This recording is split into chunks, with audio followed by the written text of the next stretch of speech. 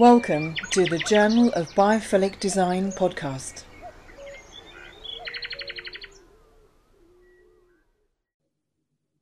Well, we're really thrilled today to be joined by David Okoyman, who's director of Nook Pods here in the UK and Europe. Nook Pods are fantastic movable booths.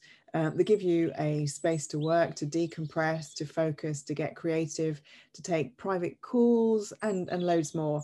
We'll chat more about this, but one thing that COVID and lockdown has done for us has revealed how some of us with various neurodiverse needs have enjoyed having some quiet time, away from distractions in the office and all the cacophony and also the constant need to be on. I did interview David before, and I'll put a link in the blurb on our website, thejournalofbiophilicdesign.com, which I encourage you to go and have a look at, and also subscribe to our newsletter. That would be great if you can. This is also on YouTube, by the way. So anyways, I've put the link to the podcast that we did before on there. And what I love about Nook Pods is the design. And we've teamed up with David and Nook Pods to bring you little mini sort of nature nooks and tree houses to work in, but more about this shortly. So, but David, many thanks for joining us today. Thanks very much indeed, Ness. So yeah, hi, my name is David Okoyman. I'm founder, director of Nook. As Ness says, here in the UK, across Europe and in North America now too. I'm a product designer originally, as you can probably tell from the accent, from Ireland, from Dublin. I've lived in the UK for the last nearly 17 years. I split my time between Amsterdam and Bristol. Bristol's where the company is based. And I said I'm a product designer, so I've spent my life, designing, looking at the world through the eyes of, how can it be improved and how can we plot a path to that improvement? And it was with those eyes that 5 years ago, I became, so disillusioned to the point of needing to do something about it with open office design. And that's why Nook came about and why I invented Nook. Cool, that's really great. Can you describe what they are, these little quiet havens? Sure. Nice, simple way to describe them is they very much on purpose look like a little house. So imagine a 5-sided box with a gabled roof and a little quiet, acoustic, attenuated space inside that creates a sound pressure difference between the inside and the outside, so that when you sit in, there is this effect that it has on your ear and hence your brain, which causes you to, first of all, kind of go, wow, how's that happening? I'm still obviously in the same space that I just was, but now everything feels quieter. But the really interesting thing that happens then is that you immediately see people just go, and that calm comes across them, and that allows them to focus. So it's like a little house shape. It's on wheels. It's got 2 nice wide benches either side of a table in between, which is appointed with the electrics that you need to charge your laptop, your phone. You can mount a screen inside if you need. It's got lighting overhead that's adjustable with a remote control, which is an aspect that we'll talk about a little bit, about the effect that lighting has on the brain's ability to process information and how important it is that a person can tune that for themselves, but without affecting other people. Because, and this is kind of the crux of Nook, we're always feeling in the spotlight. And the open office is the worst place. It's toxic for introverts, people on the spectrum, and everybody at times when it becomes overwhelming and too much, and distractions are so high, and engagement is at an all-time low pre-COVID. It was measured, I don't know how this is measured, to be honest, but some Ernst & Young report measured it at something like between an average of 16 and 18% engagement in a space that's supposed to be designed for collaboration. But when you take away people's walls, what they do is they put their own walls on in the form of headphones, and engagement drives down. So that's what I wanted to solve. Yeah, that's really true, actually, isn't it? Saying, people put the noise cancelling headphones on, and and it's they become even more isolated, really. And the whole point of an open plan office is they're supposed to be collaboration and openness and stuff, but as you say, you're in the spotlight all the time. You can't ever switch off, and exactly. Yeah. And there needs to be a realization too of what workplace is for, and COVID has helped in that respect to a great extent. I don't think it's changed anything, but it's accelerated probably the trends that were happening anyway. probably compacted, I would say, about 20 years of trend into 1 year. Presenteeism down, remote working up, people appreciating that the point of coming together is to collaborate. But then why go there when you don't need collaboration that day, or where your job doesn't require it? Programming, or even all of us have deep work to do. We spend anything, depending on your job description, you spend anything between 60 and 90% in focused on your own work. And then the 40 to 10%, if my maths is good, is in collaboration. Well, that's why you come together with people for, and for those ad hoc moments of collaboration too. God knows we're craving the contact again and the society again. The Dutch have an expression, it's called houdhonger. And it literally translates a bit creepy as skin hunger. But it means the need to be with other people, to be in contact. One of our co-working partners where I am today, they have a big campaign at the moment called Give Us a Hug. and it's extraordinary, actually, the reaction to that. It's a little bit startling. We've had a year now on our own, almost. And a lot of people are reporting, creeping back into the office, and how disquieting it is to share a space with others again. And we're looking for the corners and the alcoves and the spaces in which to sort of climb into in order to still be there. We went there for a reason, but to have a little bit of semi-privacy to ourselves, to be a little bit protected, like sitting in a cave watching over the Serengeti. It's interesting because in Biofully Design, we talk about prospect and refuge. And having that whole, having a refuge thing where you can escape into, you're sort of like an overhang, you're protected, but also, having this prospect so you can have a view out, you have the view. I think, like you're saying, the sort of Nook pods afford both of those. And I also find them really interesting because with this whole, this hybrid workforce that we're going to be seeing, I mean, it's just how it is anyway. I think it's going to be, as you said, people are used to working from home now. They're more comfortable. Employers as well are more comfortable with that. They're realizing that people are actually getting on, although I know there are some people tracking people and making them put their cameras on all the time and things, which is, we need to talk about that. I mean, as a society, we need to talk about that. Yes, we do. Exactly. Yeah. Sort of, there's a whole trust issues and things going on, isn't there, really? So, yeah, I think that's something we need to talk about a little bit. I think employees have never been more empowered than they are now, but we're still going to have a fight on our hands to hold on to the forbidden fruits of remote working that we've enjoyed over the last year.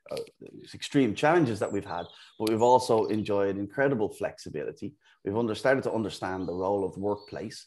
Now, I think the dichotomy, which was work from home versus work from office, needs to be restated as work from office versus work from anywhere, because home doesn't work for everybody. And that might preferably be a co-working or somewhere in a hospitality location closer to home, so you don't have to do the transit all the way into the headquarters. But we're going to have a fight on our hands, I think, to hold on to, in many cases, the benefits that we've seen from COVID, because a lot of organizations, not a lot, but some organizations are going to be along the lines of, we're not Google, we're not Twitter or Spotify.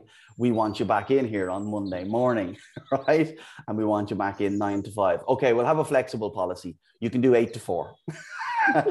So, we really need to, we're going to have to fight tooth and nail to hold on to a lot of the benefits of this last year.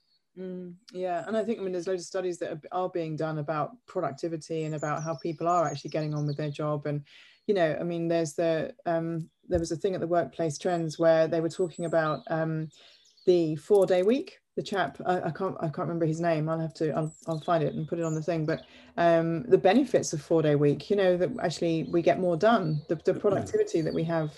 The guy's based in New Zealand, I think. So there's a lot to be said about the flexibility aspect of allowing your employees to not dictate, but to request, advise maybe their employers how, which environment's going to work best for them. And obviously I know when people are going back to work, they're sort of facility managers, the designers, they're trying to create spaces that allow that space and you know, collaboration or whatever they want to do, but also to divvy up an office, you know, to sort of. So again, you know, I mean, I do actually really love these Nook things. I really do.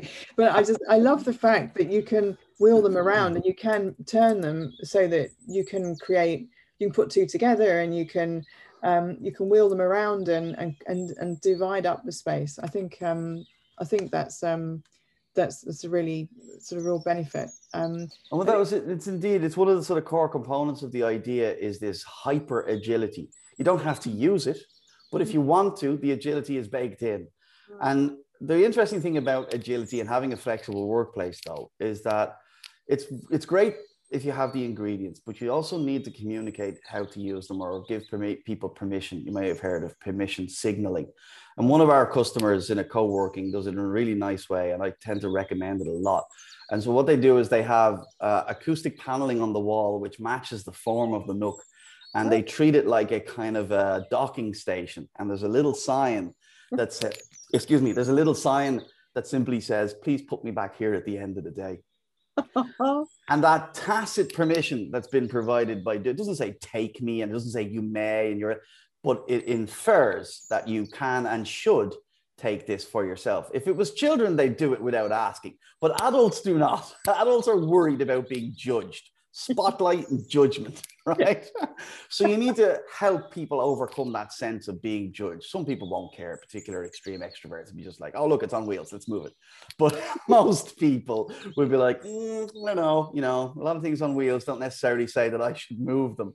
But then what we do, what happens then is we see people taking them and they wheel them over to the window to get a beautiful view, perhaps of, you know, some green outside, and they'll climb inside and have its back to the rest of the space, and they'll have created a little cave, a little alcove for themselves for a period of time.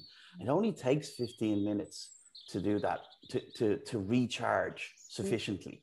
But you see people, you know, starting to head in there. Once they have that first experience of it, they head in and they go, okay, I need to make sure I get that. How can I guarantee that I have some time in there today? Because it's like taking a nap, but being awake, you know, being aware, being mindful, being focused, being concentrated. It actually recharges you for the rest of the day. Yeah, I mean, they call it the attention restoration theory, don't they? This art thing. So, which is really important. Again, sort of like views of nature and sort of you know, the whole biophilic element things, you know, but where you can rest your eyes. You can't be on all the time. You can't be on like hours and hours and hours. You need to have, I mean, there's a particular length of time, isn't there, that we've got to focus, and then our brain kind of wanders off. It is how it is because of and different people have different lengths of time too, you know, and different brains want to do different things. Somebody with ADHD will really struggle with attention generally, and their body will be fidgeting and moving around and find it difficult to concentrate on the conversation because energy needs to be dissipated somehow. But you can, and I've learned this by partnering, like the way we partner with yourselves. I love to partner with experts. Listening to you, by the way, talking, I want to be taking notes about prospecting and refuge and these various things that you're saying, because it's absolutely exactly the stuff that matters so much. But for example, take ADHD. You can do a couple of things to help. So fidgeting, you may have heard of, there are fidgeting tools that you can give to people. But that might be, so that's kind of a visible thing that, you know, might draw attention to you. So one of the things we do is we bake fidget sticks into the underside of the table. So you can just be, you know, twiddling and fiddling, and it can keep your hands active, which keeps your mind sort of focused. Or you can put gentle vibration into a seat and make that adjustable for a person's personal preference.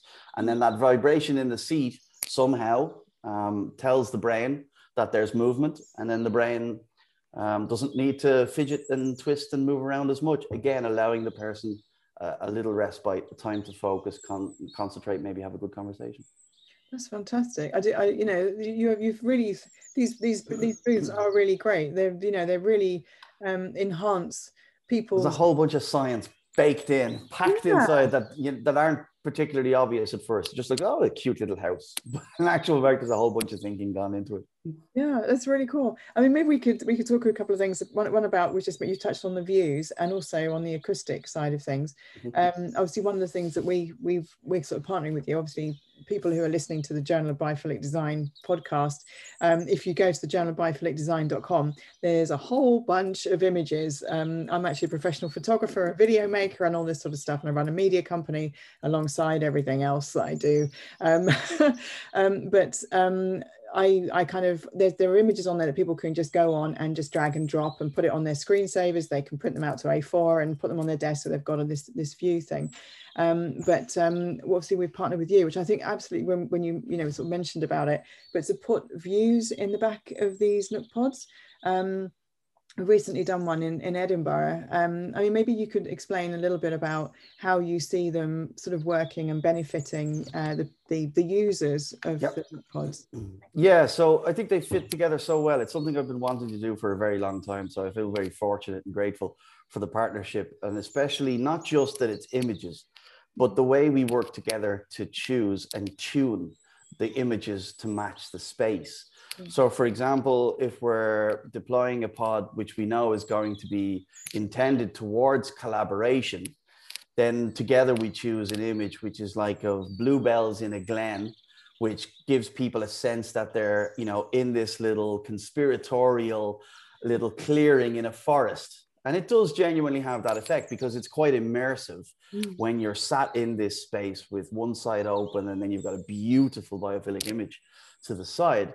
It does genuinely, and this is scientifically proven too, isn't it? You can tell people better than I can that it does have an effect on the brain. And also in a small space, some people could find that a little claustrophobic. So it's wonderful then to be able to provide a view which is far away and of water, which creates freshness and coolness, and with a focus on blue colors, which makes the person feel more cool. And conversationally, we can do the opposite also with warm colors, or we can use lilacs for calming and cooling. And then we can do it in combination with the lighting, which is in place in the Nook already. So we can sync between the two, pre-program it in such a way, or the user can adjust it brighter, darker, and anywhere across the spectrum, which can indeed have an effect on the total environment, but also have an effect on their brain's ability to process information. For example, again, just to use the sort of superpowers of neurodiversity, which is a cornerstone of in my design thinking, design for the extreme benefits the mean, is that for people, and this is very individual, for someone with dyslexia, for example, if you can properly immerse the space in light, first of all, that's important. It's no good just to have a little bulb that, flickers a color in the corner. It has to change the hue in the space. But if you can change the color spectrum to somewhere between green and purple, and it's very personal, that can have a profound effect on someone's dyslexia. And it can prevent, for example, an event occurring, a sort of a meltdown is too strong a word, but some sort of moment that leaves you incapable. And so it can, A, prevent that from happening, or B, it can help you to recover from it happening. If it's happened elsewhere, you can jump in, sort of, set yourself, tune the light to your particular requirements, recenter yourself, and then you can be ready to go back again. Whereas in another circumstances, you might have had to go home because there's no sanctuary space. There's nowhere else where you can regulate yourself in a workplace environment. Millions of us work in these environments, and the only places you can find these kinds of features right now are in sensory rooms in schools or airports, for example. I want to bring that into the workspace and make it common, and for it to benefit everybody. That's fantastic. It's really good.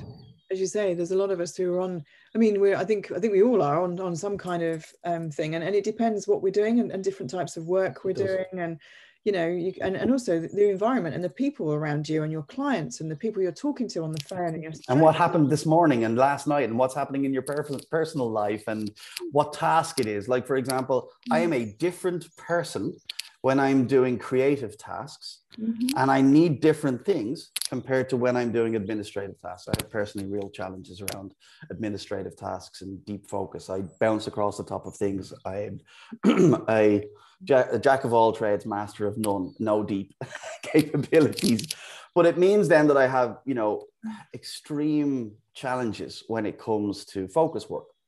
And so I need an environment in a certain way, and distractions are a real problem for me, and noise, which is known to be one of the biggest problems in the workspace environment, especially when there are no zoning, you know, it really just completely throws me out. And I can be writing an email, just a simple email, but be so into it that a disturbance comes along. I might not get back to that email for hours or days because of how thrown out I was and how difficult it was to get to that point, and what an anxiety that will create. And I'm not unique in that regard. A lot of people struggle with different things. Now, that's my particular struggle, but a lot of people struggle with distraction, really setting them back. And depending on the task you're working on, that setback can be minutes, it can be hours, and it could be longer for different people. And that's what we need to appreciate in a workspace environment. If you want people to be productive and work their best, you can't be expected to do all things for all people at all times, but options. The simple ability for somebody to go into a space and look around and go, I want to sit with my back to a wall today, right? That didn't cost anything. No one had to invest in anything to make that possible other than thinking and appreciating different brains. I think if we bake that into our thinking in workspace, we'll create environments with options that people can choose what they need for that moment that they need it. Yeah, I think as well, because we've been working from home, a lot of us can create spaces, even if they're on the kitchen table or whatever, but you know, you can create the space around you to be the, I mean, if we've been doing it for a year now, and you think, well, actually, how can I make this space better? And you personalize it. There's such a lot to be said about personalizing. Even if you have a desk in the office, you know, generally you have like, you get your little knick-knack bits and stuff, if they'll let you have them on your desk. Right. There's that aspect as well. But, you know, a lot of companies, you know, but I think personalization of space is a really, really important aspect of any kind of workplace design, any home design, to be fair. And you can do a lot to personalize without making it like, oh, we can't let everybody personalize their space in a flex office or a co-working. Well, adjusting your desk to the height that suits you is personalizing. Changing the lighting in your environment is personalizing. And that might be a light overhead, it might be a desk lamp, but it could also be making sure that there's blinds on windows so that I can, you know, turn down the intensity on the space. It can be really simple things like, you know, having things available that you can bring to your desk and just temporarily personalize, even if it's an acoustic screen to be able to put behind your laptop or between you and somebody else, to create those soft divisions between people. Because ownership can be temporary for it, and it can still be powerful. There's a great research that was done, it was the 70s, it was in cubicles, but it still stands true today.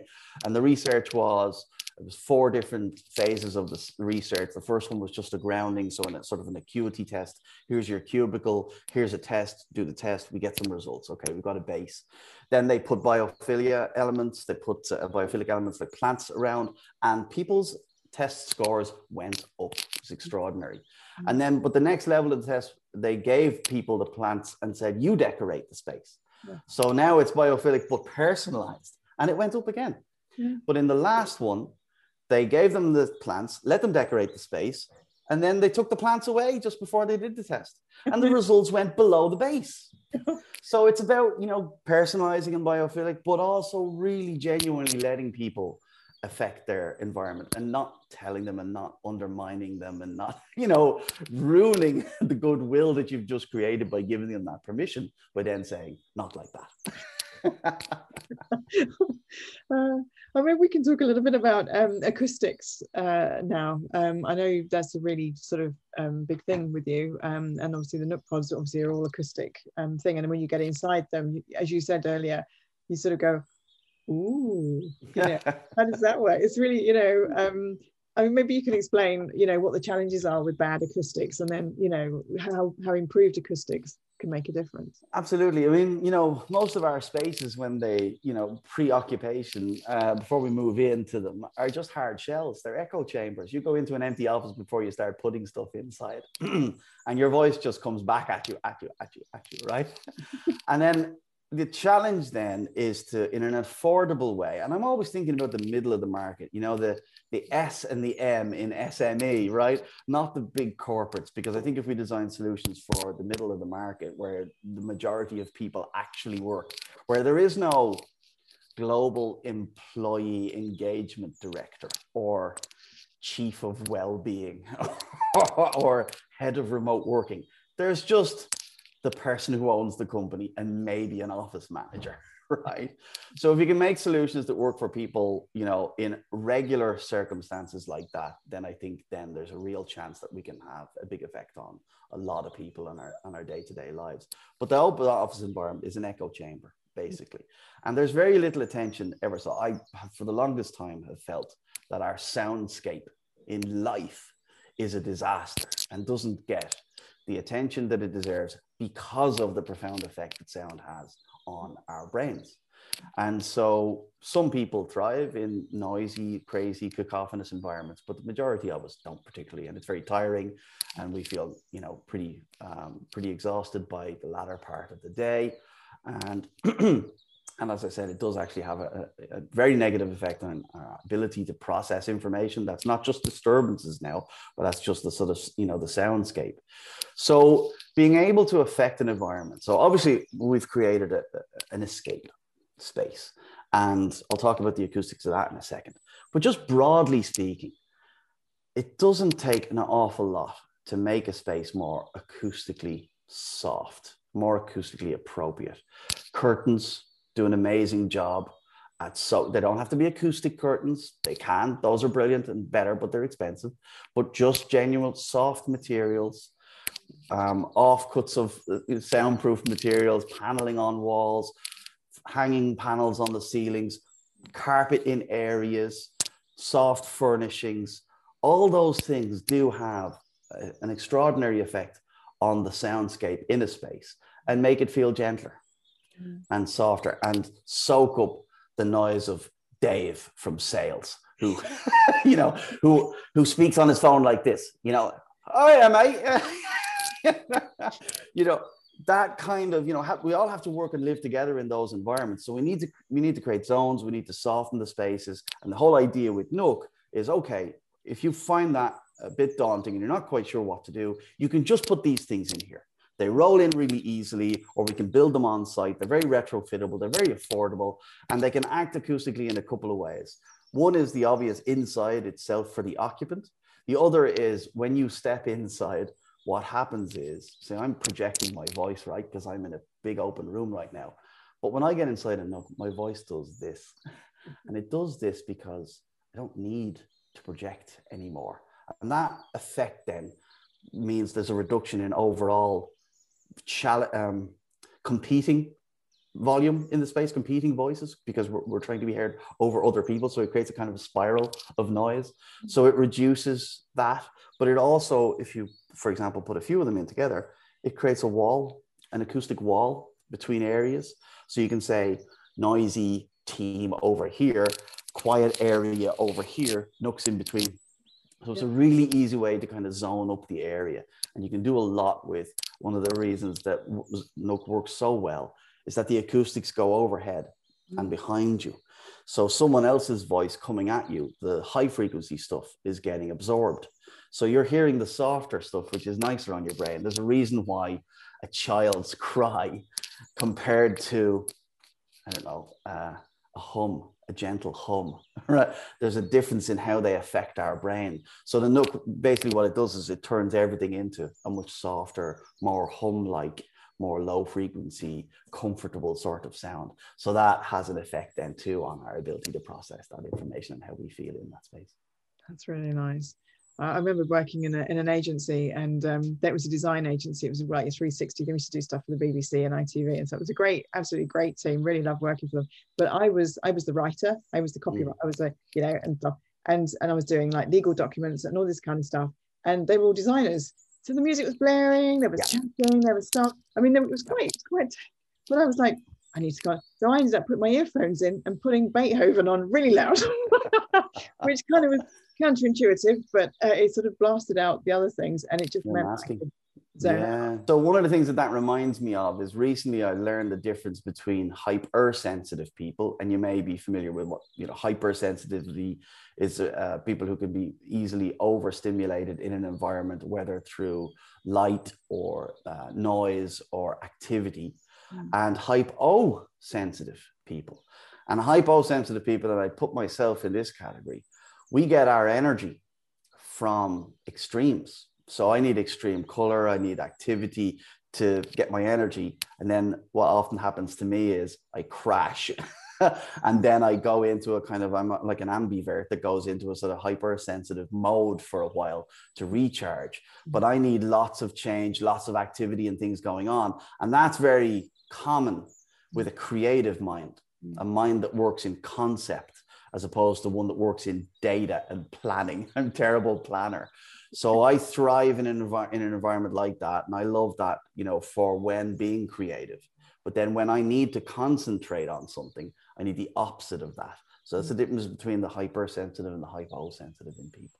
Yeah, that's really interesting. I'm exactly the same. I need the stimulus, I need the colors, music, I turn it up really loud, all that kind of thing, you know, have pop on or jazz or whatever it is. Yeah. You know, or if I'm out, I love going to coffee shops where there's loads of buzz and noise. But then when I need to concentrate, you know, when I'm thinking and writing and sort of strategic stuff and like blue sky thinking, whatever you call it. But when I'm actually need to deliver, I need quiet. I need my space. I need everything just as it is. And total extreme, to be honest. Yeah, and those differences come to bear also in how we release. So often workplace designers or office managers, they think, oh, wouldn't it be lovely to get like a pool table or a table tennis table that everyone can let off steam at the end of the day? Not everybody wants to let off steam that way. A lot of people would find that incredibly socially anxious to do so and quite disturbing. So what you get then is a difference between those who let off steam that way. That's a great resource, but please make sure that it's not disturbing everybody else, and that it's not that, you know, everyone has to participate. And there should also be an area where some people let off steam and want to relax at the end of the day before they go home by closing the door, turning down the lights and putting on some Beethoven, or putting on some underwater whale sounds, or whatever, you know, might work in that sauna, spa-esque kind of environment. Those are two different types of people, or those are two different types of things that the same person might need depending on the mood that they're in, or the, you know, the way they find themselves at the end of a particularly stressful day, or a day without people, or a day with people, right? So just bearing those different things in mind and not forcing one thing on everybody will have a big impact on people's enjoyment in the space. That's great. Well, before I get to the final question, which is my magic question I ask everybody, is there anything else that you'd like to add about maybe the workplace, or about acoustics, or anything? Sure, yeah, absolutely. I mean, I think coming back to that point about, you know, the opportunity that we have now and how we're going to have to fight for it. One of the areas now that I'm really focused on, and this Nook has really given me the opportunity to dive into a lot more, and you can hear a little bit about it in some of the answers that I've given, is this whole notion of designing for extremes with the benefit for the mean. And I genuinely believe now, the more that I get into this and the more I understand it, the more that my instinct is being concretized through science and research and understanding and experience, is that we actually can't design the world that we need as humans without not just catering for those extreme needs, but actually using them as part of the process. In the community, the neurodivergent community is an expression, nothing about us without us, which I think is absolutely beautiful. You know, we're speaking here now and communicating on a device which was essentially invented by somebody with Asperger's, Alan Turing, the father of modern computing. Da Vinci had dyslexia, Nobel Prize winners, you'll find, you know, all sitting on different corners of the spectrum. You know, with genius often comes challenges in different ways. But there are opportunities right now to really consider permanent, temporary, and situational challenges as fundamental foundations of great design and of moving the needle on the solutions to the challenges that we face in the world. I really feel like there's a whole new field of design opening up, which is for and with extreme requirements, which will generate a better world for everybody. And that's kind of the principle that I'm moving along. That's great. Well, I suppose on that note, my final question, so the people that are listening to the Journal of Biophilicdesign.com podcast, yeah, if you could brush the world with like this sort of magic brush of biophilia, what would it look like? Well, actually, I think it would look like the way the world is moving a little bit. It would look more rural. I mean, you know, it would look like what happens when you when you start from the center of a city and walk towards the coast. Eventually the gray turns to green. And I would love, and you're starting to see it a little bit more. We're doing a little project at the moment around parklets. I don't know if you're familiar with them, but they're basically, it's like a car parking space size park. I mean, literally no bigger than that. It's coined in San Francisco. I just want to green the gray because it's a fundamental thing that our brain connects to make us healthier, happier, interact with others in a better way. It's more purposeful. And I realize that that's a challenge. It's a luxury. But as we become more, is affluent the right word? As we evolve as a species, as COVID accelerates our priorities. I was listening to a podcast yesterday, a webinar yesterday, and someone said about their business, oh, no one's ever more than 20 minutes from one of our locations. I'm like, fantastic, great. How wonderful is that? I would like it if no one was ever more than a couple of minutes from a park. That's the aspiration I think we should be heading towards. I just want green at every opportunity, whether it's outside our windows or in between, you know, in the middle of our buildings or right outside our door. That's the world that I would like to spend more time in, integrating nature into our design principles. Thank you for listening to the Journal of Biophilic Design podcast.